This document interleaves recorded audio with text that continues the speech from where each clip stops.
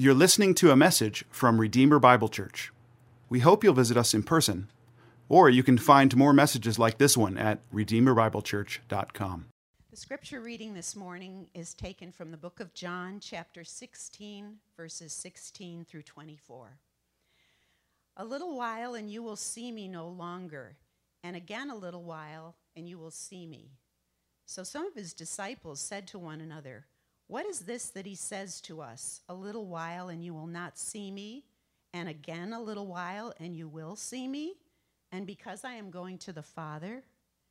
So they were saying, "What does he mean by a little while? We do not know what he is talking about."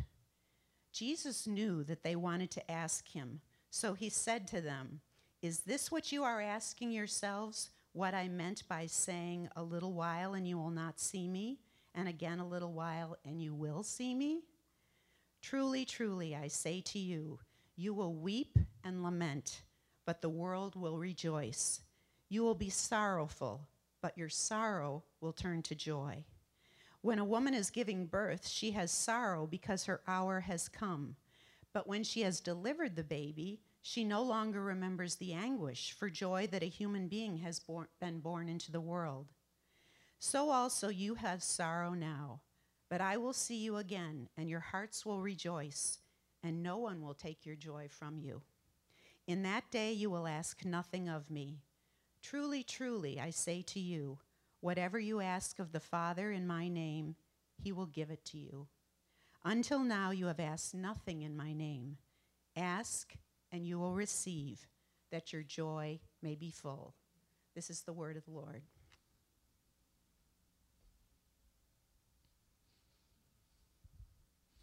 Thank you, Patty. Would you pray with me? Please be seated. Father God, just as Jason prayed, we ask that our hearts would be open to your word. We ask that any hindrance to obey your word would be taken away. And Father, we ask for anyone here that has not believed in the Son of God this morning, that they would hear these words and you would save them, Father. So be with us this morning. It's in Jesus' name we pray. Amen. Amen. Good morning, Redeemer family. It's good to be with you this morning. The angels, as we read in the Advent, the angels appear in Luke 2 to the shepherds, and they announce, "Fear not, for behold, I bring you good news of great joy that will be for all the people." So from the very beginning, the incarnation of Christ has brought joy to the earth. And we'll take a look at that this morning by way of John 16 through 24. We just read that, but please be turning there. John 16 through 24. As you're turning there's a couple of things that we should clarify as we seek to understand the promise of joy in the Bible and thereby its function in our daily lives. First, the message of the Bible, and thereby the message this morning, that of joy, is exclusive to the believer.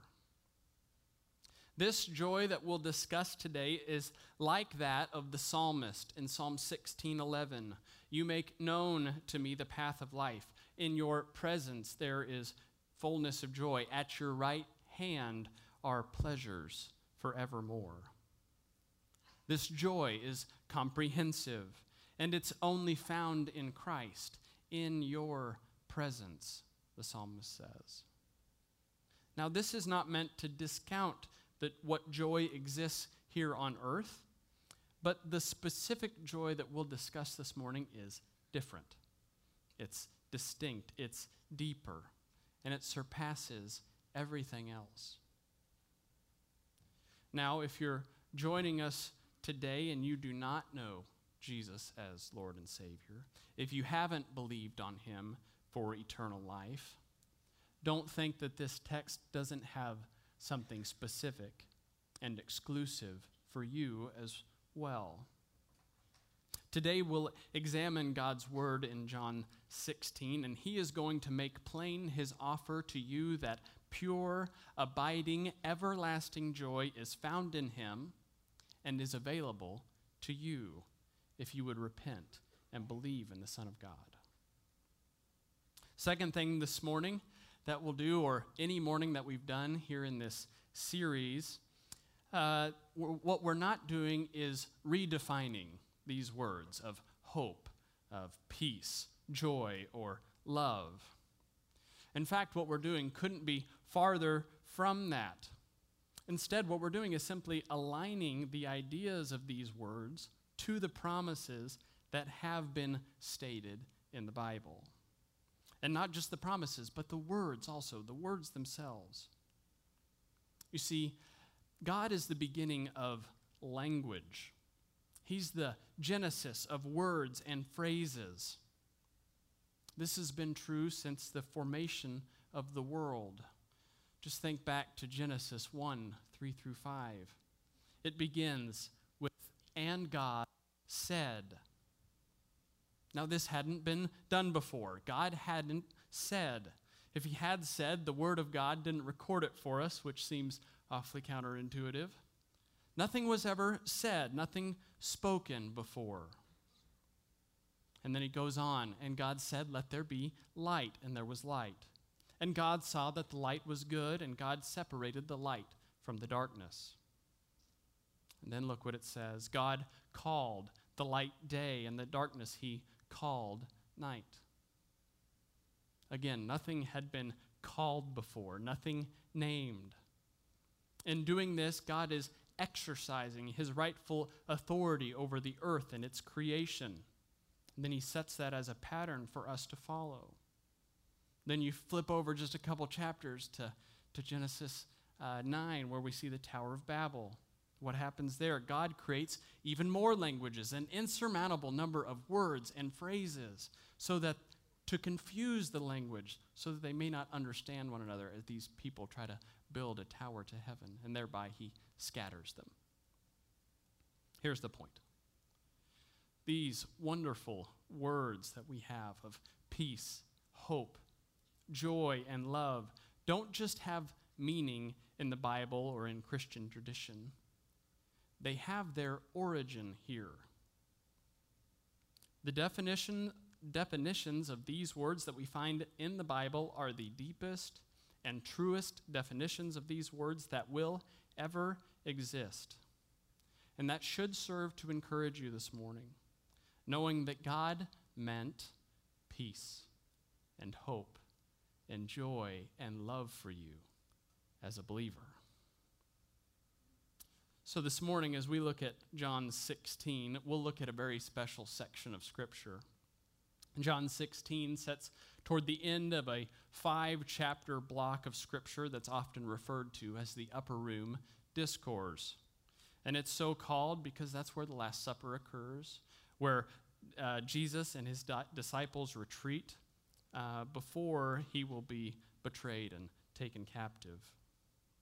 And it's in these 5 chapters that Jesus, his message changes, and he's giving final instructions to the 11. Now, the instruction and teaching here, it isn't for the masses. It is for those who will build the church and for those who will encourage believers. And so we should take heed to these words. We should hear them clearly because they're meant for us. So let's pick up in verse 16, of chapter 16 in our study of joy. Let me read that for you again. Here's how it begins. "A little while, and you will see me no longer." Now, this is quite a way to begin a study of joy for Jesus as he's talking to his disciples. Your joy is important to me. I'm leaving. He said this, in fact, already, so the disciples are already kind of disgruntled, if you will. Look back with me to verse 10. He says, "Concerning righteousness, because I go to the Father, you will see me no longer." So Jesus is making it clear that, in fact, he is going away. While he says these things, though, he's aware of how heavy this is on the disciples, how confused and overwhelmed they must feel. In verse 12, he even tells them that he's holding back things because if he said them, they couldn't bear them. He continues, though, 16 through 18, a little while, and you will see me no longer. And again in a little while, and you will see me. So some of his disciples said to one another, what is this that he says to us? A little while, and you will not see me. And again a little while, and you will see me. And because I go to the Father. So they were saying, what does he mean by a little while? We do not know what he's talking about. They were lost, confused, nervous. Mind you, these 11 disciples have had their entire existence turned upside down. All they've known for the past 3 years is following Jesus every day, and now he's speaking riddles to them about how quickly he'll be leaving. And what's the deal with leaving, the disciples must have thought. This is to be Messiah, the deliverer, the one who frees us from oppression and occupation. There's so much to be done. This is the turmoil, I believe, that they were feeling in their hearts. Let's read on. Jesus, in verse 19, Jesus knew that they wanted to ask him. So he says to them, is this what you are asking yourselves, that what I meant by saying a little while and you will see me, and again a little while and you will see me? Truly, truly, I say to you, you will weep and lament, but the world will rejoice. You will be sorrowful, but your sorrow will turn to joy. Jesus promises these miserable disciples in the middle of their sorrow that it would be turned to joy. But in that promise, we can't skip the fact that sorrow here precedes joy. Now, sorrow is in no short supply, is it? In just the past few weeks, Heather and I's best friends in New York went into premature labor at 18 weeks, and the twins that were delivered upon their delivery passed away immediately. Last Friday, a coworker of mine who had a great career, a wonderful wife, grown children, committed suicide. The world and our lives are full of deep and grievous sorrow. And sorrow is not coming to an end in Jesus' announcement here. It's not coming to an end with this promise of joy. Christian joy does not mean the end of sorrow. Jesus never says anything like that, does he? Just flip back with me to chapter 15, verse 18. He says this, if the world hates you, know that it has hated me before it hated you. If you were of the world would love you, as it loves its own. But because you are not of the world, but I chose you out of the world, remember, the world hates you. Remember the word that I said to you, a servant is not greater than his master. If they persecuted me, they will also persecute you. If they kept my word, they will also keep yours. Jesus is not abolishing sorrow. He's establishing joy. And Jesus cares about your joy. Think again about these disciples whom Jesus is talking to. Young men who have been confused, certainly all evening, about what Jesus is saying, that he's leaving them. And as if that's not enough, he's also telling them that the world where he'll be leaving them behind will hate them, will persecute them, and will kill them, he says in 16 verse 2. So here's the point. Joy and sorrow often go together, like salt and pepper, or peanut butter and jelly, or Minnesota and unfulfilled sports expectations. Jesus gives two reasons, though, two ointments to soothe this burning sorrow. First, he says, a little while. Only a little while and you will not see me. And again, in a little while you will see me. like a shot in the arm to fend off a multitude of illnesses. It pricks and it stings, but it's only for a little while. Sorrow will continue to nip at your heels. It will lurk at your door, but it's only for a little while. And this should give us much hope. But the second ointment is the one that truly restores the soul. He says, your sorrow will be turned to joy. Jesus knew the turmoil in the minds and the hearts of the disciples, just as he does ours. And he puts all of this at ease by saying, your sorrow will turn to joy. Now, God hasn't all of a sudden begun caring about his people in this way just when Jesus shows up, but it's important that Jesus is here. So let's look back at a promise of joy in the Old Testament. In the book of Jeremiah, chapter 31, verse 13, Jeremiah writes this, then shall the young women rejoice in the dance, obviously not Baptists, and the young men and the old shall be merry. I will turn their mourning into joy. I will comfort them. I will give them gladness for sorrow.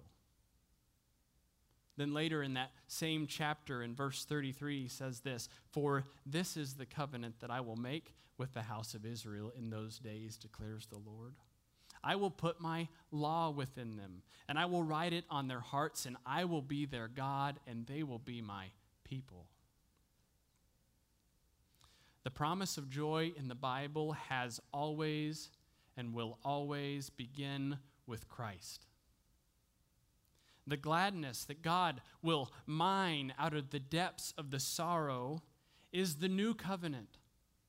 That one day Christ would come, that he will make a way for the law to be within his people, that he would write it on their hearts.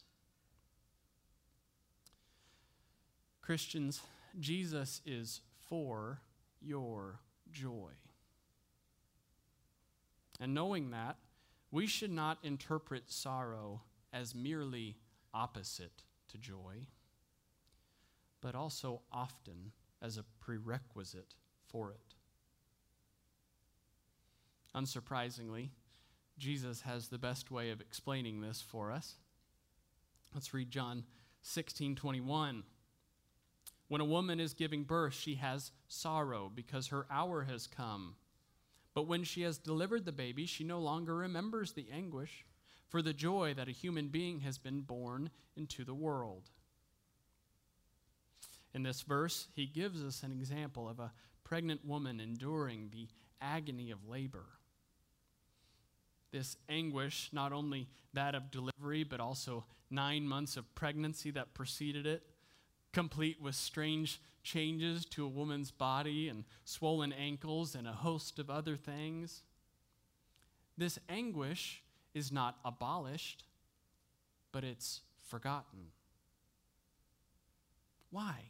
Why is this sorrow so quickly ushered out? Look what it says, for joy that a human being has been born into the world. And just to prove how this sorrow and affliction are quickly forgotten, look around. Look around at how many mothers, not just of one child, but of multiple children, sit here today. These are veritable conquerors of pain and agony, but they continue to endure pregnancy and labor because of the joy that follows when one of our children is born to us. So Jesus is for your joy. He'll turn your sorrow into joy. But if that's all we take away from these first 6 verses, then we've missed something. Turn back with me to Matthew's Gospel. Matthew's Gospel, chapter 26, 31 through 39. Matthew 26, 31 through 39. A few verses here, but I want to read them for you. Says this, then Jesus said to them, you will all fall away, speaking to his disciples. You will all fall away because of me this night, for it is written, I will strike the shepherd, and the sheep of the flock will be scattered. But after I am raised up, I will go before you to Galilee." Peter answered him, "Though they all fall away because of you, I will never fall away." Jesus said to him, "Truly, I tell you, this very night before the rooster crows, you will deny me 3 times. Peter said to him, "Even if I must die with you, I will not deny you." And all the disciples said the same. Then Jesus went with them to a place called Gethsemane. And he said to his disciples, "Sit here while I go over there and pray." And taking with him Peter and the 2 sons of Zebedee, he began to be sorrowful and troubled. Then he said to them, "My soul is very sorrowful, even to death. Remain here and watch with me." And going a little farther, he fell on his face and prayed, saying, "My Father, if it be possible, let this cup pass from me. Nevertheless, not as I will, but as you will." This picture in John 16 of Jesus caring so tenderly for his disciples in the upper room. And this picture of him encouraging them that their joy is so close is himself mere hours away from being publicly betrayed and beginning his march toward the cross. He already knows of the trial and the sorrow that he must suffer when he's speaking to his disciples in this passage. In fact, he's already told the disciples that they will all fall away, that one of his closest earthly friends, Peter, would deny him 3 times before morning comes. That's not to mention what's really weighing on his mind. That so very soon he would bear the weight of sin for his people and endure the wrath of his Father so he could pay the people's debt. In a time where Jesus should have been and had every right to be sorrowful himself, he is more concerned about the well-being and the joy of his disciples. Faced with the greatest trial that any human will ever endure by 1,000,000 times, and he's reassuring his disciples that this trial, for a little while, will soon be turned into joy. When Paul attempts to describe the selflessness of Jesus, in the letter to the Philippians, he says this: "In humility, count others more significant than yourselves. Look not only to your own interests, but also to the interests of others. Have this mind among yourselves, which is yours in Christ Jesus." Jesus, as he cares for his disciples, is not only our encouragement, but also our example. Now, we've been talking thus far about how Jesus is for your joy as a believer, how he'll turn your sorrow into joy, but there's more good news. Let's read John 16:22. "So also you have sorrow now, but I will see you again, and your hearts will rejoice, and no one will take your joy from you." Jesus promises his disciples here, and the promise is good for us today, that no one will take their joy from them. He also tells them that he'll see them again, and that this will cause their hearts to rejoice. He's been saying this all along, hasn't he? "A little while, and you'll see me." In essence, the presence of Christ will allow the disciples to rejoice. But it will also ensure that no one will take their joy from them, that their joy is secure. Now, Jesus has talked about the security of his people many times in the book of John. Let's look at a couple of those. John 6:37, "All that the Father has given me, all that the Father gives me will come to me, and whoever comes to me I will never cast out." John 10:28 and 29, "I will give them eternal life, and they will never perish, and no one will snatch them out of my hand." That's Jesus. "My Father, who has given them to me, is greater than all, and no one is able to snatch them out of my Father's hand."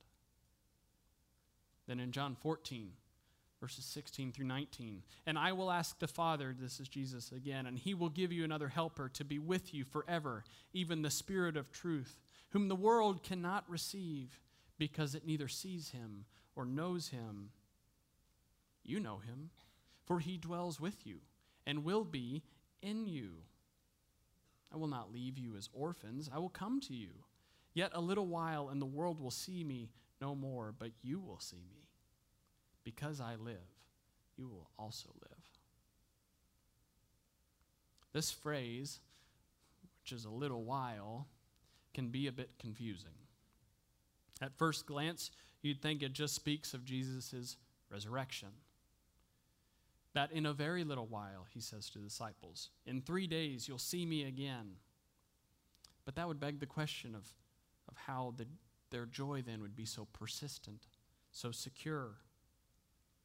Listen to what John MacArthur says here. Jesus was referring to his ascension. You will no longer see me. And the coming of the Holy Spirit, you will see me. In this, Jesus emphatically claims that he and the Spirit are one. Christ dwells in the believers through the Holy Spirit, and it is in that sense that they see him. You see, Jesus rises to conquer death, but then he ascends to take his throne and sends the one who will make the Spirit of God not only be with them as Jesus stands in front of them, but that the Spirit of God would be in them. The endurance of your joy rests in the permanent indwelling of the Holy Spirit. Jesus tells his disciples that it will be better for them if he leaves so that the Spirit can come, and that with the gift of the Spirit they will not be left as orphans, but they will be helped forever. Jesus and the Spirit are one, and with the indwelling Holy Spirit, your joy will endure. Jesus' statement about our joy in verse 22 doesn't only speak about the endurance of our joy, but its security that no one will take it from you. Think back to those verses we read in John of security. Jesus says, I will never let them go. Then he says, my Father, who is greater than I, no one will snatch them out of his hand. And finally, he says, I will ask the Father, and he will give you another helper, and he will be with you forever. Christian, you should never doubt God's desire for your joy. The joy of the Christian in the Bible is secured through every person of the Trinity. By the miraculous indwelling of the Holy Spirit, we can say with the psalmist that in your presence is fullness of joy. In God's perseverance of his people and their salvation, our joy rings loud and clear with Peter that Jesus has caused us to be born again, that our inheritance is imperishable, it's undefiled, it's kept for you, that it's being guarded by God's power so that we rejoice. Your joy is secure. And this is very, very good news, brothers and sisters. It's good news because we live in a fallen world. And there's one who prowls around like a roaring lion seeking someone to devour. The devil would like nothing more than to steal your joy and pull you away from the communion with Jesus. Now, the devil is a liar. He's a deceiver, but he is no fool. Certainly, the devil can use pain and other things to ruin our communion with Christ and thus our joy. But he will not always do that. Often, his substitution will be happiness. Worldly happiness in temporal things like gifts you give or you receive. The way that you think people see you, or the thousands of these happiness and contentment idols that we build up for ourselves. His purpose behind this happiness distraction is always your destruction. It's like that scene from the great cinematic achievement, The Incredibles. If you haven't seen it, why? But if you haven't seen it, there's Mr. Incredible. He's this superhero, Superman type who possesses great strength. And there's a scene in the movie where Mr. Incredible he's wanting to penetrate the evil lair of the villain. And he comes to this long hallway. And as he begins to make his way down the hallway to the door at the end, all of a sudden these cannons appear on either side. But these cannons aren't firing cannonballs. They're firing these strange balls that they hit you and stick to you, and then they inflate quickly. Once Mr. Incredible gets hit with enough of these, he collapses, they engulf him, and I won't say any more as to not ruin the movie. But these sticky, growing spheres seem just like the worldly happiness that the devil will use to displace our joy. The only difference is that we may not notice it. We don't notice it, and then all of a sudden, with all of these idols that we've stacked up for ourselves, all of a sudden we're consumed with happiness that is only for a moment. Temporal happiness, and all of a sudden they engulf us and our joy is extinguished. Your joy is most secure when you're free from all of those hindrances that would keep you away from one thing, and that's abiding deeply in Christ. This is the center of your joy. Your joy is wrapped up in the care of a loving Savior who desires you not to be in sorrow and wants you to know that beyond a shadow of a doubt that your salvation and thereby your communion with the Father and the Son and the Holy Spirit will bring you everlasting, secure joy. And that brings us to our last two verses, verses 23 and 24. In that day you will ask nothing of me. Truly, truly, I say to you, whatever you ask of the Father in my name, he will give it to you. Until now, you have asked nothing in my name. Ask and you will receive, that your joy may be full. In that day you will ask nothing of me. Now Jesus is speaking plainly here, stating that when he goes away, in fact, they won't be able to ask him any questions. But he goes on to say two things. Ask, and it will be given to you, that your joy may be made full. First, he says, ask, and it will be given to you. Now, there's an important modifier that he states, in my name. Ask, and it will be given to you in my name. Now, what does this mean? I think it's helpful to probably think about what it means to be in my name, to ask something in the name of Christ. This statement brings along an authorization or an authority or even for the reason of. Think of the song, Stop in the Name of Love. The command is stop under the authority of love. It's a terrible example, but it helps me understand it. We know and we want to know better Jesus every day. We want him to be our example. We want to be more like him. That is why this statement is true. If we ask anything that is in line with the character and the mind of Christ, it will be given to us. What should we ask for then? And what will make this last statement true, that your joy would be made full? For that, we'll look back to chapter 15. Chapter 15, verses 10 and 11. It says this, if you keep my commandments, you will abide in my love, just as I have kept my Father's commandments and abide in his love. These things I have spoken to you, that my joy may be in you and that your joy may be full.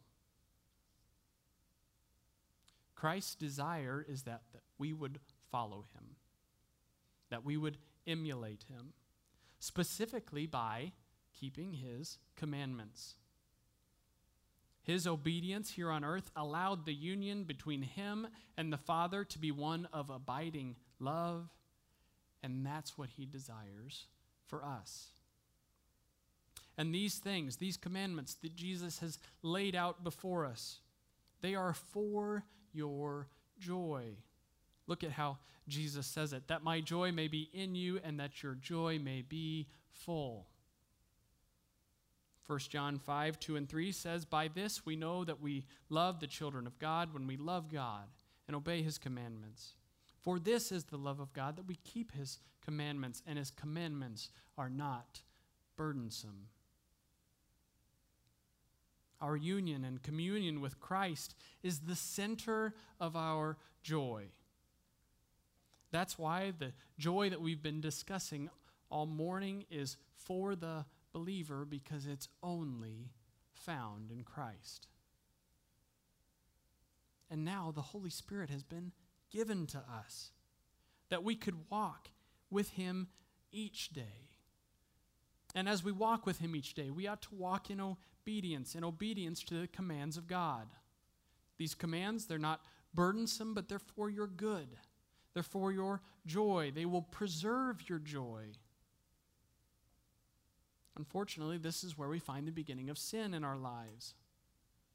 We think that we could maybe find some more joy somewhere else outside of God's good plan.